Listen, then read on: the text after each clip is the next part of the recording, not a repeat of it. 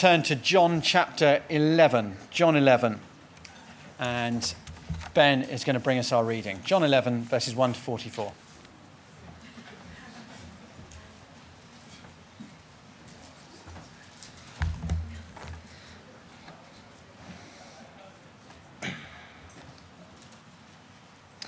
Great. John chapter 11, from verse 1.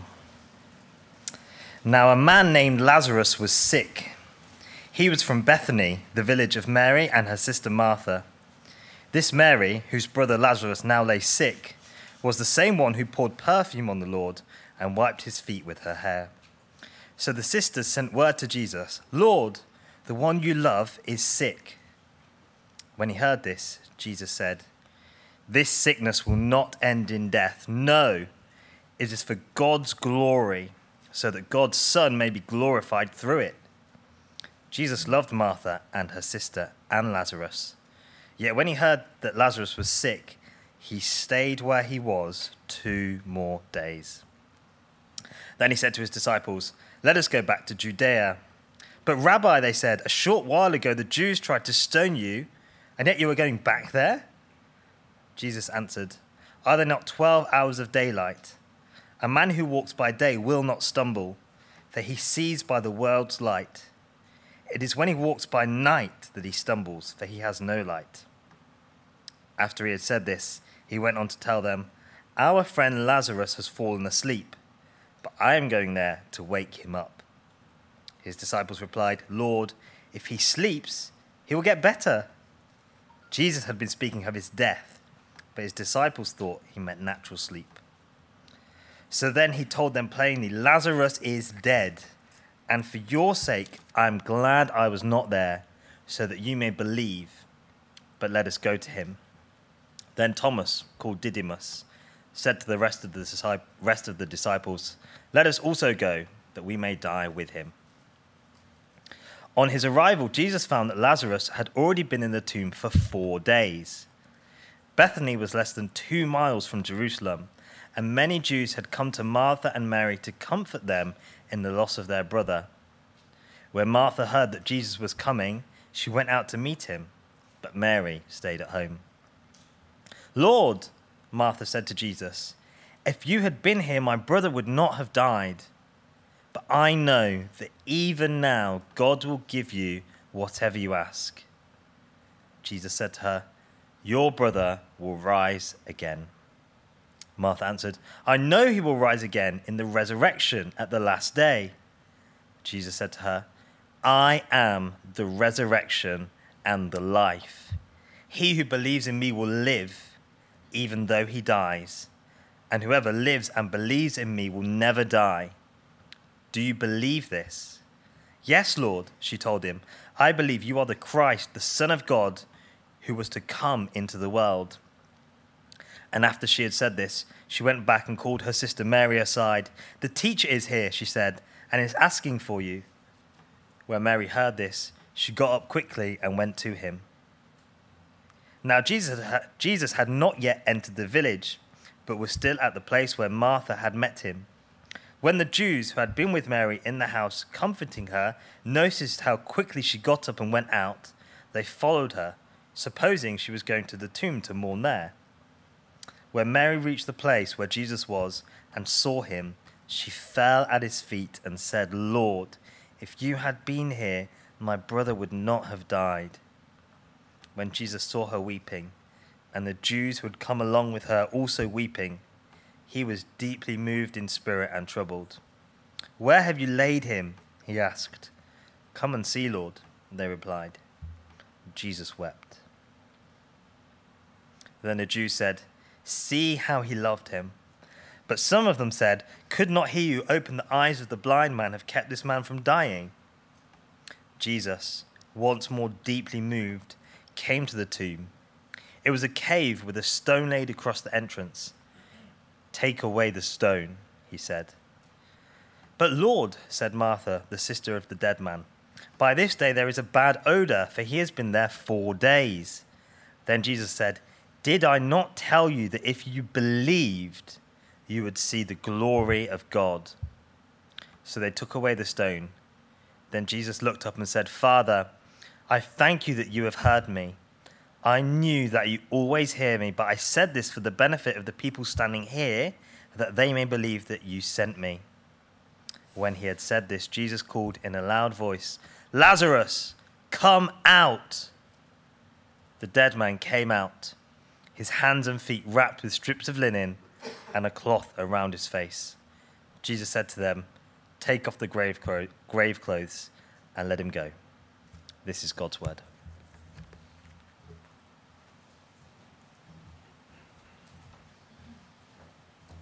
Thanks very much indeed. And once again, thank you so much for the opportunity to be with you. As we as a family move down to London in June or July, God willing, I hope we'll be able to come and pay you a visit and at CCM and join to worship with you there as a family on one of the Sundays that as we get there. It's been terrific to meet some of you. Those of you I've not had a chance to meet, I'm sorry, but on another occasion. I'm going to be moving pretty quickly off from the end of this session because my father-in-law, it was his 80th birthday. In fact, there were at least 4 big birthdays with a 0 on the end in our family, an 80, a 90, and 250s last year, all under lockdown. None of them were celebrated, but it's my father-in-law's 81st birthday today, so he's in North London, and we're going to go and join them to eat together. So that means I need to leave here pretty much at the end of this next session to join them for those celebrations, so forgive me for that. Let's pray, shall we? And we're going to come and look at this extraordinary passage together. Jesus said, I am the resurrection and the life. The one who believes in me will live, even though they die. And whoever lives by believing in me will never die. Do you believe this? Yes, Lord, she replied. Father, thank you so much for this extraordinary true story in the Bible that gives us great hope and confidence that whatever our struggles in life, a day is coming when you will raise us from the grave and bring us into your presence, your most magnificent, glorious presence for all eternity. Help us to see our troubles as indeed light and momentary, real as they are to us, in the light of eternity. And may what we learn together now help us to encourage one another to stand firm to the end. In Jesus' name, amen. So this final talk, the notes are there for you if you want to follow them. We're thinking about a particular aspect of weakness, and this one is what we might call unfulfilled expectations, or to put it in other words, dealing with disappointments. Paul Mallard, I saw just as I was walking past that there are still a couple of copies of this left. It's called Invest Your Disappointments by Paul Mallard, which is a sort of a look at the suffering question. So he's got Invest Your Suffering, and this one, Invest Your Disappointments. And he describes disappointment here as discovering that life is not what we would hope it would be. And I think for the most part in the book, he means the kind of regrets that come from asking the question, if only. I wonder if only this had happened, or if only I'd had that opportunity. The kind of what might have been, what could have been, what should have been, that haven't come to pass, if you like. That sort of seems to be the idea. And I guess when we're young, we have a particular vision of the future. I wonder what that looks like for you today. For many, it's about maybe climbing the career ladder to the top of the tree. For many, it's about getting married, perhaps one day starting a family. Some of us are already starting to think about retirement and what that could mean and should mean. It could be about traveling the world. I don't know what it is for you, your hopes, your ambitions, your dreams, the kind of things that you feel, well, if I didn't do that, if that never happened to me, if I missed out on that opportunity, well, I'd really feel that life had not lived up to all my expectations. Now, the reality is, sooner or later, we find that things we hoped we might do or achieve or be pass by. You get to a certain age where you realize perhaps certain hobbies or interests, running a marathon or whatever, seem now a faint and distant dream. They're not going to come true. And when our worlds fail to live up to our expectations, we do feel a sense of loss. and we do feel a sense of sadness or frustration. What makes this kind of weakness maybe more difficult for us is that many of the things that we desire are good things, and the Bible says they're good things. Marriage and children and a job and these kind of things. They're good gifts of God. And what makes this particular challenge hard is that we look at the fact that God seems to be giving some of these gifts to other people and not to us. And that's painful. When we think, well, why does that person seem to have everything from God and I don't? I have a brother who's about a year or so older than I am, just 14 months or so. And my parents worked really hard, particularly in our younger years, to show us that they were being fair in what they gave to us as gifts and presents. And the way they typically did that was just to buy us the same things. You know, it's kind of one would be green and the other would be blue and that kind of thing. You get the idea. They basically wanted to show that they were fair. And yet, when you think about a Father in heaven, the question is, do you feel he's been fair to you? Or do you worry that he might not give you a gift that you would really like that he has given to others? And so a disappointment with circumstances can quickly turn into a disappointment with God for our circumstances. And we're going to look at this chapter of John, chapter 11, and hopefully find something of an answer to a question that's bigger than our brains can cope with, I'm sure. So we're looking at a story from the Bible of believers in Jesus, Mary and Martha, who experience real deep turmoil because Jesus doesn't answer their prayer in the way that they were expecting or hoping for. It's a kind of, if only you had been here, Jesus, kind of prayer.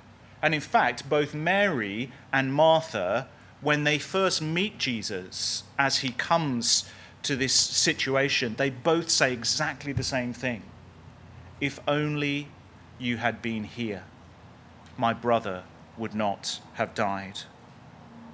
So turn back to chapter 11 and you see there's a man called Lazarus. We're told that he's ill or sick, verse 1, and that his sisters Mary and Martha send for Jesus, verse 3.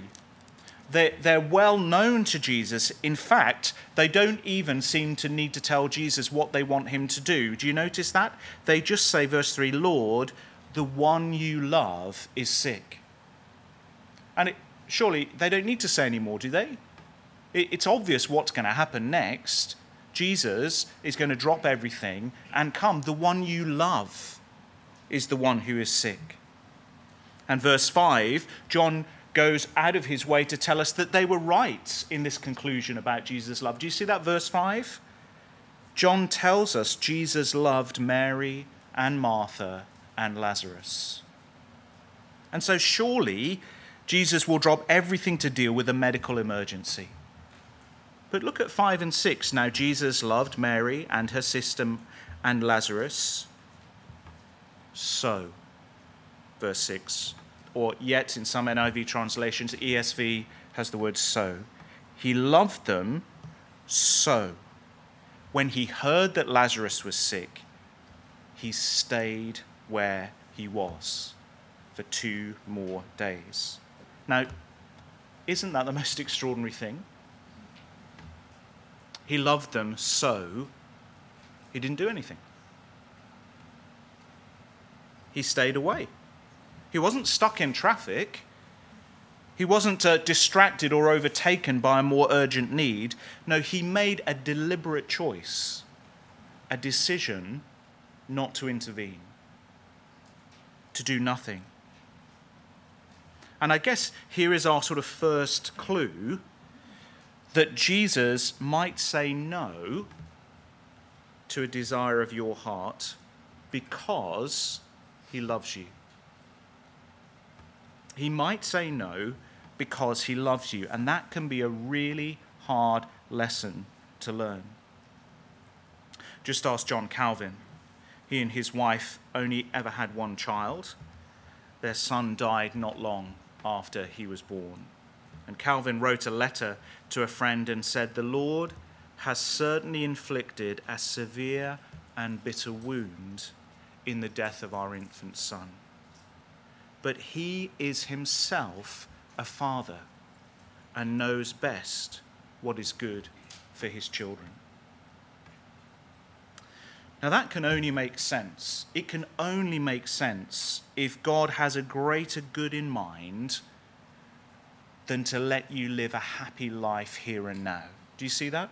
It only makes sense if God has a greater good in mind than to simply say yes to your every desire and give you the happiest life that you might seek now. And the clue that God has a greater good in mind, even through the suffering of Mary and Martha by his decision to do nothing, the clue is there in verse 4. We're given it right up front. They don't know this, remember. We're told at the beginning of the story what they will learn by the end. Verse 4, this illness will not end in death. It will include death, but it won't end in death. No, it is for God's glory, so that God's Son may be glorified through it. So just as Paul learns in 2 Corinthians chapter 12, that actually God is glorified in and through human weakness, that's where his greatest glory is made manifest, supremely seen in Jesus, the death of his own son on the cross. So now Mary and Martha are going to learn that Jesus will say no to their urgent request, because Jesus will be glorified in actually allowing Lazarus to die and then raising him from the dead. Can you trust God enough to allow him to disappoint you, to say no to something or to delay something? I mean, to watch your brother die while you wait for Jesus to come, that must have been a terrible thing. That must have been a truly, truly troubling time. Surely Jesus is going to come. And by the time Jesus does arrive, verse 17, Lazarus has already been dead for 4 days. He doesn't delay by a few hours. 4 days dead before Jesus appears. And Mary and then Martha give their if only speech to Jesus. Verse 21, Lord, if you had been here, my brother would not have died. Now, I don't think this is a statement of doubt, but it is a statement of bewilderment and confusion and I can't see what you're doing and why you would do this. It is bewilderment. I don't personally think it's a situation of doubt. But Paul himself, in that passage that we sometimes call the jar of clay passage in 2 Corinthians chapter 4, talks about his own experience of troubles when he says we are hard pressed on every side but not crushed, perplexed but not in despair, persecuted but not destroyed. Perplexed, even an apostle can say, Lord, I do not understand what is going on or why you have allowed this. Within a year of starting our church, a member of our congregation died of carbon monoxide poisoning. It was the first funeral in our church family. She was barely 30 years old. She was given her life to serving Christ. She was working for Birmingham City Mission, and it made no sense. We were in a Mary and Martha moment as a church. Lord, this we don't understand. We're bewildered. It makes no sense. If only you had intervened. And we need to, as Christians, learn and trust and learn that we can trust Jesus in every circumstance of our life, even if Jesus seems to have a bigger purpose that we can't quite see just yet. So I think he lets their prayer go unanswered because he knows that this way will bring more glory to God. That's what he seems to be saying in verse 4. Somehow, in some way, our suffering will resolve itself in greater glory to God. Only if Lazarus dies will the world begin to see that Jesus has the power of life over death. And by the end of the chapter, There are people who've become believers because of Lazarus' death. And we see that, I think, in verse 45. Therefore, many of the Jews who had come to visit Mary and had seen what Jesus did believed in him. Verse 45. So through human tragedy, we sometimes find that people find their way to faith in Christ. And it also serves to strengthen, this great tragedy serves to strengthen the faith of Mary and Martha. Because by the time you get to chapter 12, we read these words: 6 days before the Passover, Jesus came to Bethany where Lazarus lived, whom Jesus had raised from the dead. Here a dinner was given in Jesus' honor. Martha served while Lazarus was among those reclining at the table. Then Mary took about half a liter of pure nard, an expensive perfume. She poured it on Jesus' feet and wiped his feet with her hair, and the house was filled with the fragrance of the perfume. So that's what one of these sisters does after Lazarus has been wonderfully restored. It strengthens their faith and brings the salvation of many. It's kind of a case study of that verse, Romans 8, verse 28. God works for the good of all who love him. But it wasn't obvious at the time. It was, in fact, deeply, deeply traumatic and painful. Often we don't see in the moment how God will use this experience to mold our characters, to increase our trust, to build our hope. And that's why sometimes you need the stories of those who've gone through it and out the other side to help you while you're in the valley of darkness to hold on to what you as yet can't understand. So maybe it's reading it from a book, or maybe it's the testimonies that we've heard or have heard shared even over this weekend. Well, it's true of Mary and Martha. It's also the disappointment of delay is something we find elsewhere in the scriptures. Abraham and Sarah with their cry, not if only, but a cry of but when. God gives to Abraham the promise in chapter 12 to bless him, to make of him a great nation, the promise of many descendants. The problem is Abraham's 75 and his wife had just collected her pension too. And by Genesis 17, the promise was unfulfilled. He's 99 and his wife is 90 and no children yet. Now, God could have given them children at 75. He could have spoken to Abraham in his 30s and they could have had descendants in a natural way, but God chose to delay. And he seems to have done it for a reason. Would you keep a thumb in, John, but would you turn to Romans chapter 4? And this is Paul's commentary on what God was doing through the if only, but when cry of Abraham. Verse 18 of chapter 4 of Romans, against all hope, Abraham in hope believed, and so became the father of many nations. Just as it has been said to him, so shall your offspring be.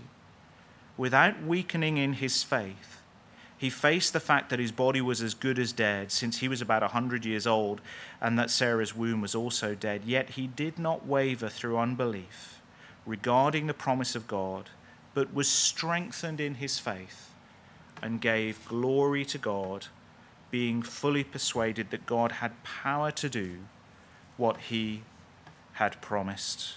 I like that verse 20. He was strengthened in his faith, even whilst he had to wait for the promise to be fulfilled, and gave glory to God as a result, says the Apostle Paul. So sometimes God will use a form of weakness that is a disappointment, and if only moment, to strengthen us in our faith.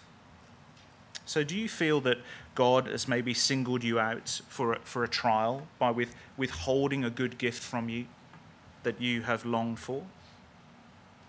Well, don't think that God has pleasure in this. Jesus wept at Lazarus' tomb. But you can understand that God may have a purpose in it. And the question is whether we can trust.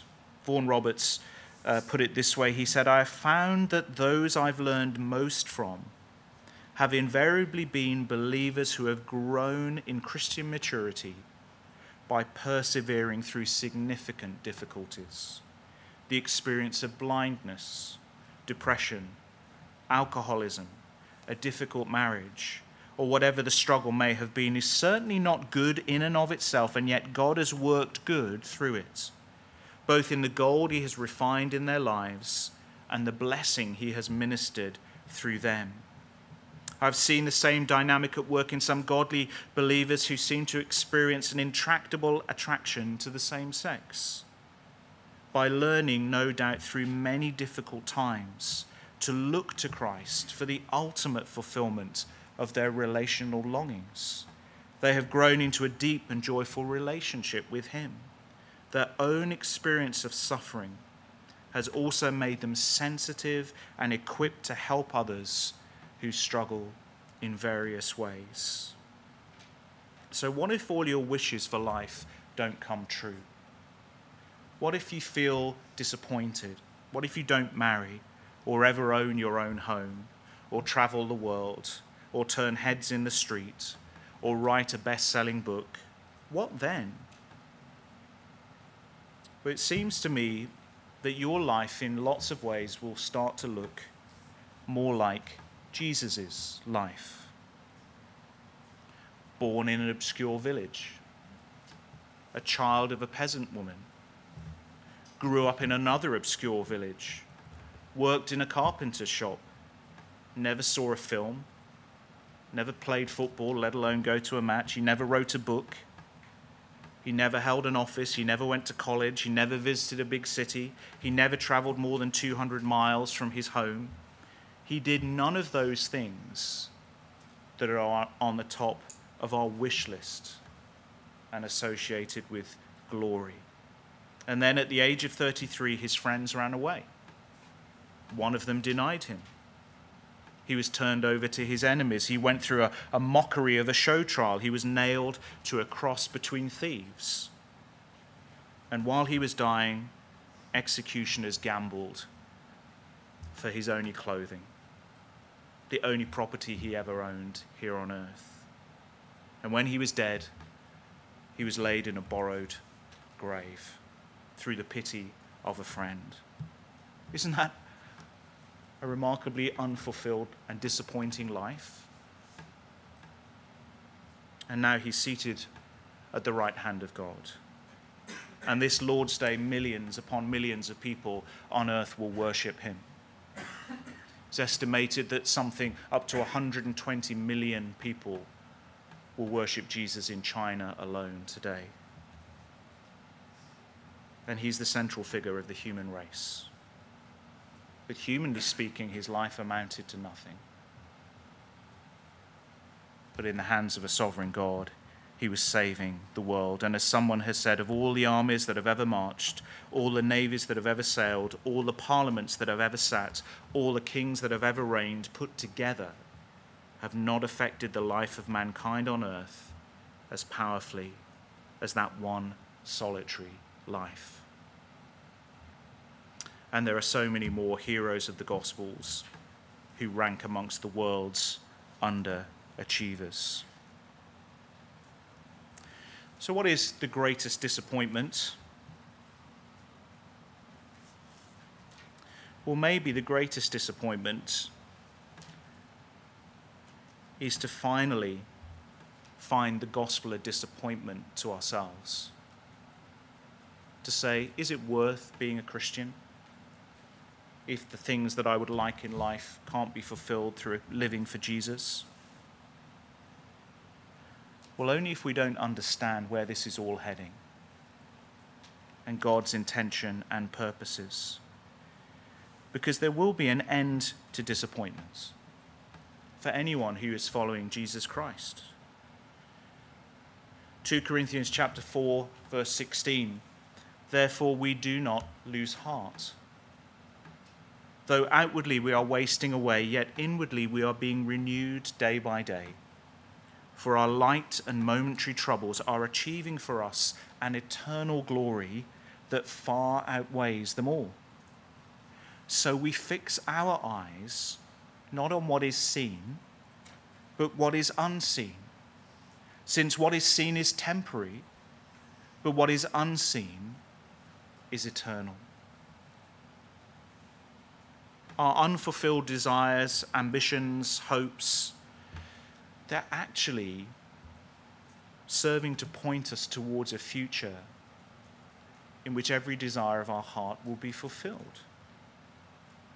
So if you feel life isn't living up to your expectations, maybe that's because God has a greater purpose for you that won't be fulfilled in this world, but will be fulfilled in the next. We don't lose heart, Paul says, chapter 4, verse 16, because God isn't actually saying no to us. He is saying not yet. What you seek is finally yours in Christ. So could you be reconciled to singleness? Well, only if you believe God has a greater purpose in it. Could you settle for being a workplace underachiever? Yes, once you accept that through it, God is keeping your identity in Christ and not caught up in the world. Could you accept relative poverty and obscurity because you decide to serve the Lord on the mission field? No, we need this confidence that Paul shows us here, that to believe that our greatest goal in life and therefore our biggest ambition is for something that this world can never give us and was never designed to give us. C.S. Lewis, as he always does, puts it so wonderfully and beautifully when he says there are better things ahead than anything we leave behind. I spoke at a retirement village to a group of 20 believers. Their average age was probably about 83. And it was the most lovely thing to tell these 20 believers, your best years are ahead of you. Which is a nonsense to the world, but to a Christian it's true. They had very little, in many ways, left to live for here on earth, but the best is yet to come. And so as we draw to a close, let me tell you a secret. All of your disappointments, all of your other weaknesses that we've looked at this weekend are pointing to something in the future. Our heavenly home. And our problem is we've been trained to fix our eyes on this world and to have it all now. So we struggle to relate God's intention in our weaknesses to point us to what is as yet unseen. C.S. Lewis again. Most people, if they really learned to look into their own hearts, would know that they do want and want acutely something that cannot be had in this world. There are all sorts of things in this world that offer to give it to you, but they never quite keep their promise. The longings which arise when we first fall in love, or first think of some foreign country, or first take up some subject that excites us, are longings which no marriage, no travel, no learning can ever satisfy. I am not now speaking of what would be ordinarily called unsuccessful marriages, or holidays, or learned careers. I'm speaking of the best possible ones. There was something, he says, that we grasp at in that first moment of longing, which just fades away in the reality. I think everyone knows what I mean, he says. The wife may be a good wife, and the hotels and scenery may have been excellent, and chemistry may be a very interesting job, although I doubt it. But he says something in the best possible life that you could write for yourself, something has evaded us. Lewis insists that your search for happiness is an appetite, really, for heaven. So it's not true that you've never desired heaven very much. You've only ever desired heaven. You just didn't know it because people kept telling you it was to be found here on earth. And so when Jesus says no to some of those desires, he's training your heart and your mind to look elsewhere for them. to seek them in Christ and in your heavenly home that is yet to come. And what God is doing through your disappointments and your if onlys is training your mind and changing the appetites of your hearts. I remember doing a summer camp, a Cypher venture with friends, and it was the end of a great day, and there was this most beautiful sunset, and I just looked at the sun and said to a friend, isn't that amazing, that sunset? And he said, yeah, come Lord Jesus. And I thought, sorry? I just pointing out, it's really nice, isn't it? It's a really pretty sunset. And you're saying, come Lord Jesus. I thought he was a little bit nuts, but C.S. Lewis was saying, no, he's joined the dots. He can see what that sunset is what God is communicating to him, even through the beautiful things in life, which is that our home is with Jesus. And the more that you understand that your greatest temptations is to long for heaven on earth where it can't be found, the more you spot that in your everyday experiences, the more you can train your hearts and your minds to seek them in Christ. That sunset was just like a movie trailer. It was just an advert, advertising the film that we've yet to see. This has been a difficult topic to cover this weekend. It's painful. We'd rather not think about it. We want to just put it underground.